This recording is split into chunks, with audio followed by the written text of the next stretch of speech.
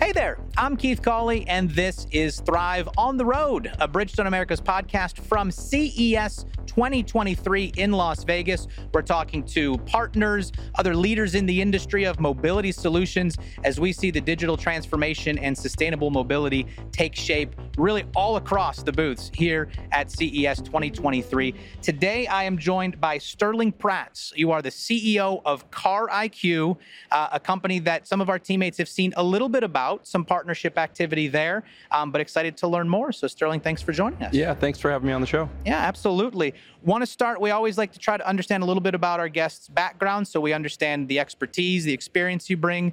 But maybe before that, let's start with Car IQ and what is Car IQ, and then we'll get to how you got to it. Yeah, great question. So Car IQ is a digital wallet for cars that enables cars to connect directly to merchants and pay without the use of a credit card. Yeah, very straightforward, hopefully there, as we learn about all of the different technology, payment solutions everywhere. Have you always been a guy that's in maybe a financial solution space or in an automotive space, or how did you get to Car IQ? Well, it's funny. I have a little bit of a diverse background. So it started with used to race cars. So I have an automotive background that's pretty strong. In that car world, I also worked in tech. My dad told me there's not a lot of a race car driver can do if he hasn't won the Indy 500 by the time he's 40. So you better get a second job. And so I did, and it happened to be in the tech field, working at Park and things like that.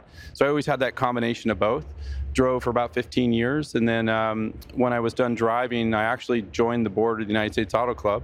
So I stayed involved with racing in Indianapolis and those things. But I had this tech side to me, and I had started a company back in 2007, and we were the first ones to put telematics, or not telematics, but internet in the car. And that really became my foray into tech and automotive sort of merging.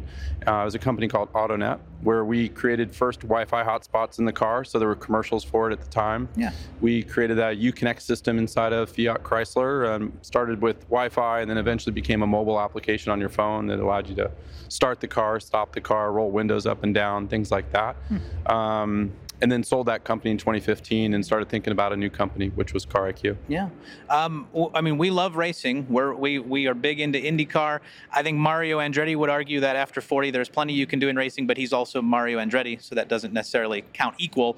I'm curious, as an entrepreneur getting into the tech field and exploring that space, did a mindset of being a race car driver help you kind of be fearless and exploratory and innovative making that crossover? Yeah, absolutely. When you're racing cars, you're always juggling boxes. So you have to manage all these different situations that are going on. So I think being a driver actually naturally adapts you to that. And also you have to communicate. When you're driving, you have to talk to your crew and help them see on the track what you feel. And that's a bit of an art and a science that I learned later in my racing career. And the same thing applies to being the CEO of a company. You know, when you go out and talk to customers, when you go out and see problems, you've got to come back to the engineering staff and help them see what the customers experience so they can solve that problem. And that's exactly what we do and how we run Car IQ. Yeah. How did you then identify Car IQ as that next opportunity that needed to be solved? Yeah, that's kind of a funny one. I had time off from when I sold AutoNet. And I really thought about payments a lot, and I already knew a lot about technology in the car, telematics in the car. And I knew there was all this data in the car. But the thing that really frustrated me was I recognized that cars are just driving around looking for things to pay, and it's a massive market. But everybody uses a credit card, and that frustrated me. You know, you had a card for gas, you had a card for tolls, which is usually a debit card, and you had cards for service and repair, and then maybe you had your online banking for insurance. And my thought was, why can't it just be one system? Why can't you just use the vehicle to communicate directly with the merchants and transact so all your payments go into one place? And you don't need all these credit cards or these payment types in place. And that became the formation of Car IQ. Yeah, well, it seems like, I mean, a limited scope of knowledge here, but there's obviously a wide spectrum of the transportation industry that it could be applied in a lot of different areas. Are you cast a wide net on a ton of different types of vehicles and business platforms or business structures, or is it you're targeting one area to prove and then expand? Well, that's definitely the racer in me. It's hyper focus on one area and get it right, and then expand into other areas. You always have to be careful when you're starting something new to not eat with your eyes. So it's important to have a focal point, solve that problem, and then move on. For me, there was sort of two things that had to happen. One was I wanted to go after the credit card, but I realized the card actually wasn't the problem. It was that banks didn't trust cars to transact. So it turned out it was a little harder than I thought. They trust phones and just about everything else now, but cars we've got to put a pause on, apparently. Exactly. And so that was the one I had a hard time admitting to everyone that, this might be a little tougher than I thought. But what we had figured out is we reverse engineered that and said, well, the real problem is there's no way for a bank to trust a car to transact. So we need to create a form of trust. Today, credit cards use a process called KYC, know your customer, knows everything about you when you go to transact. And we had to create that same sort of trust or that identity that a bank could use when a machine transacts. And so we figured it out, that there's all this data inside the vehicle and there's all this data around the vehicle. And if we could figure out how to take that data and put it into one place, we could send that to a bank and they can use that as a form of identity and verification. So essentially a bank would trust a car to be who it says it is. Fascinating. Yeah, I think it's things you don't think about until you get into those areas of space and then find out what are the flags that suddenly pop up, right? It's Absolutely. A lot more. It would seem that you would need to be working with a lot of external partners and people to make some of this happen. Collaborating with, I don't know, whether it's the vehicle platforms themselves or original equipment, automotive manufacturers, partners. Bridgestone, we are obviously interested from a financial solutions and the fleet management software perspective, I think. What do you need, or who do you need to be talking to and developing relationships with to kind of bring all of this puzzle piece together? Yeah, you kind of have two sides to that. You have the partner side of that program, which Bridgestone fits a huge role for us because you have a variety of things from credit to the BSRO stores to Azuga, which is your telematics platform. And of course, you're wrapping that around a mobility solution. And we feel like we fit right into the center of that. But the thing we need to start with first is, for us, it's fleets. We're very focused on fleets. How do we connect fleets and solve the problem of payments within them? You guys are experts in that. So we're starting to work with how do we make sure we can connect all the data platforms associated with cars, so Azuga, Geotab, things like that, which we're now doing. And the second part of that is who are the fleets we're talking to? We want to build, and are building right now, a really strong footprint with the fleets. We have some of the largest fleets now signing on to our platform saying, hey, we don't want to use a credit card anymore. We simply want to use one single payment form that we can send out and allow our drivers to purchase fuel, tolling, parking, insurance, service and repair. So the BSRO stores are really important to us as a second phase. Today it's connect that fleet and get them purchasing fuel and tolling and parking.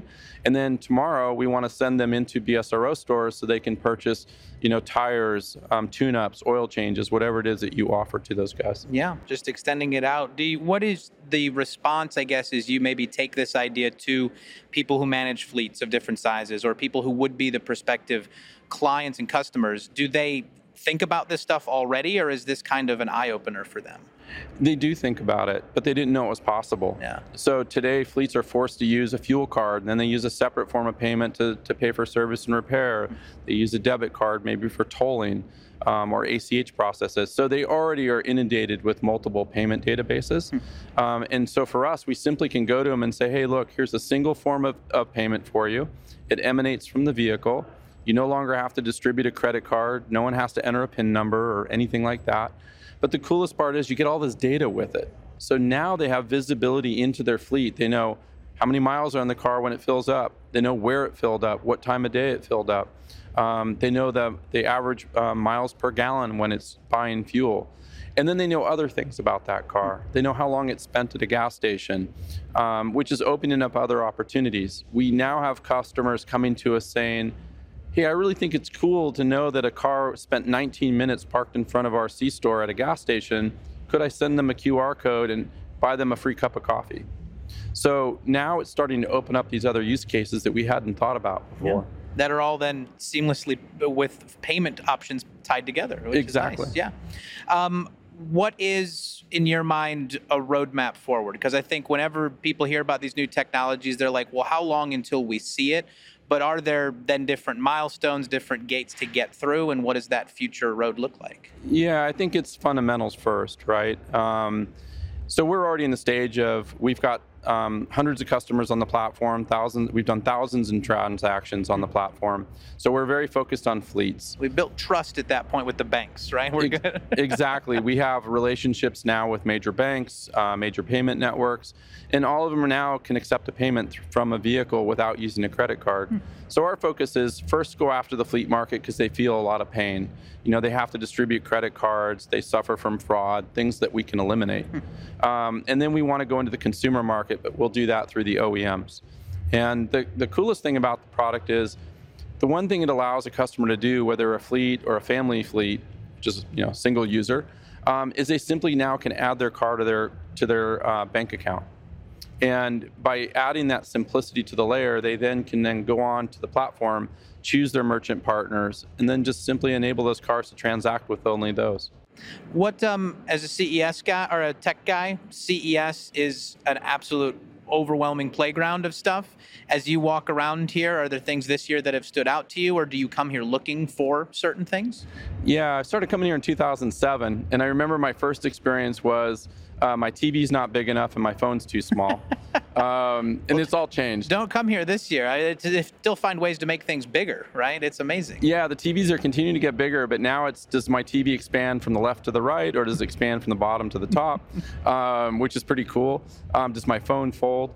But being here in the automotive hall, I've seen a lot of innovation that I think is really interesting that's coming. Obviously, autonomous cars are a big theme here. How do we manage electrification? We're starting to see the introduction of hydrogen versus batteries. I think that's kind of fascinating to me right now.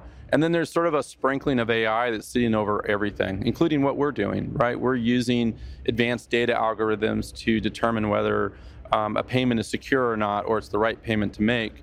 And the same thing can be said about how we're managing electricity in the vehicle, how we're managing services in the vehicle. So we're seeing a little bit of both forming. Awesome. And then the one question that I had, pure curiosity on my part, is I noticed at CES this year, you are in the BlackBerry booth. And so not to date some of us, but we remember black phones as PDAs and in a certain very functional product.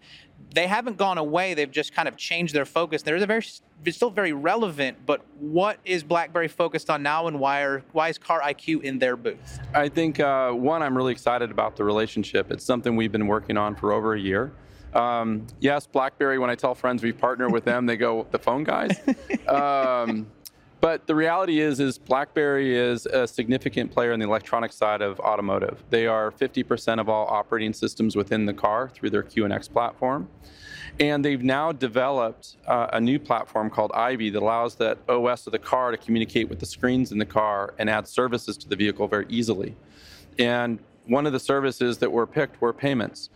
The BlackBerry had heard from the OEMs that payments or adding vehicle wallets to the car was the next big thing. And we're very proud that BlackBerry chose us to enable that platform. So today, what you're seeing for the first time ever is there's a Jeep Grand Cherokee and there's a Ford Mach-E sitting in their booth that are connected directly to merchants and transacting on their own. So the Cherokee is purchasing fuel, tolling, and parking, and the Mach-E can pay for its own charging. Well, I tell you, we'll let other people Google if they don't know why BlackBerry were phone guys in the past. We'll let them Google and find that out for themselves because they're just younger than we are, but that's okay.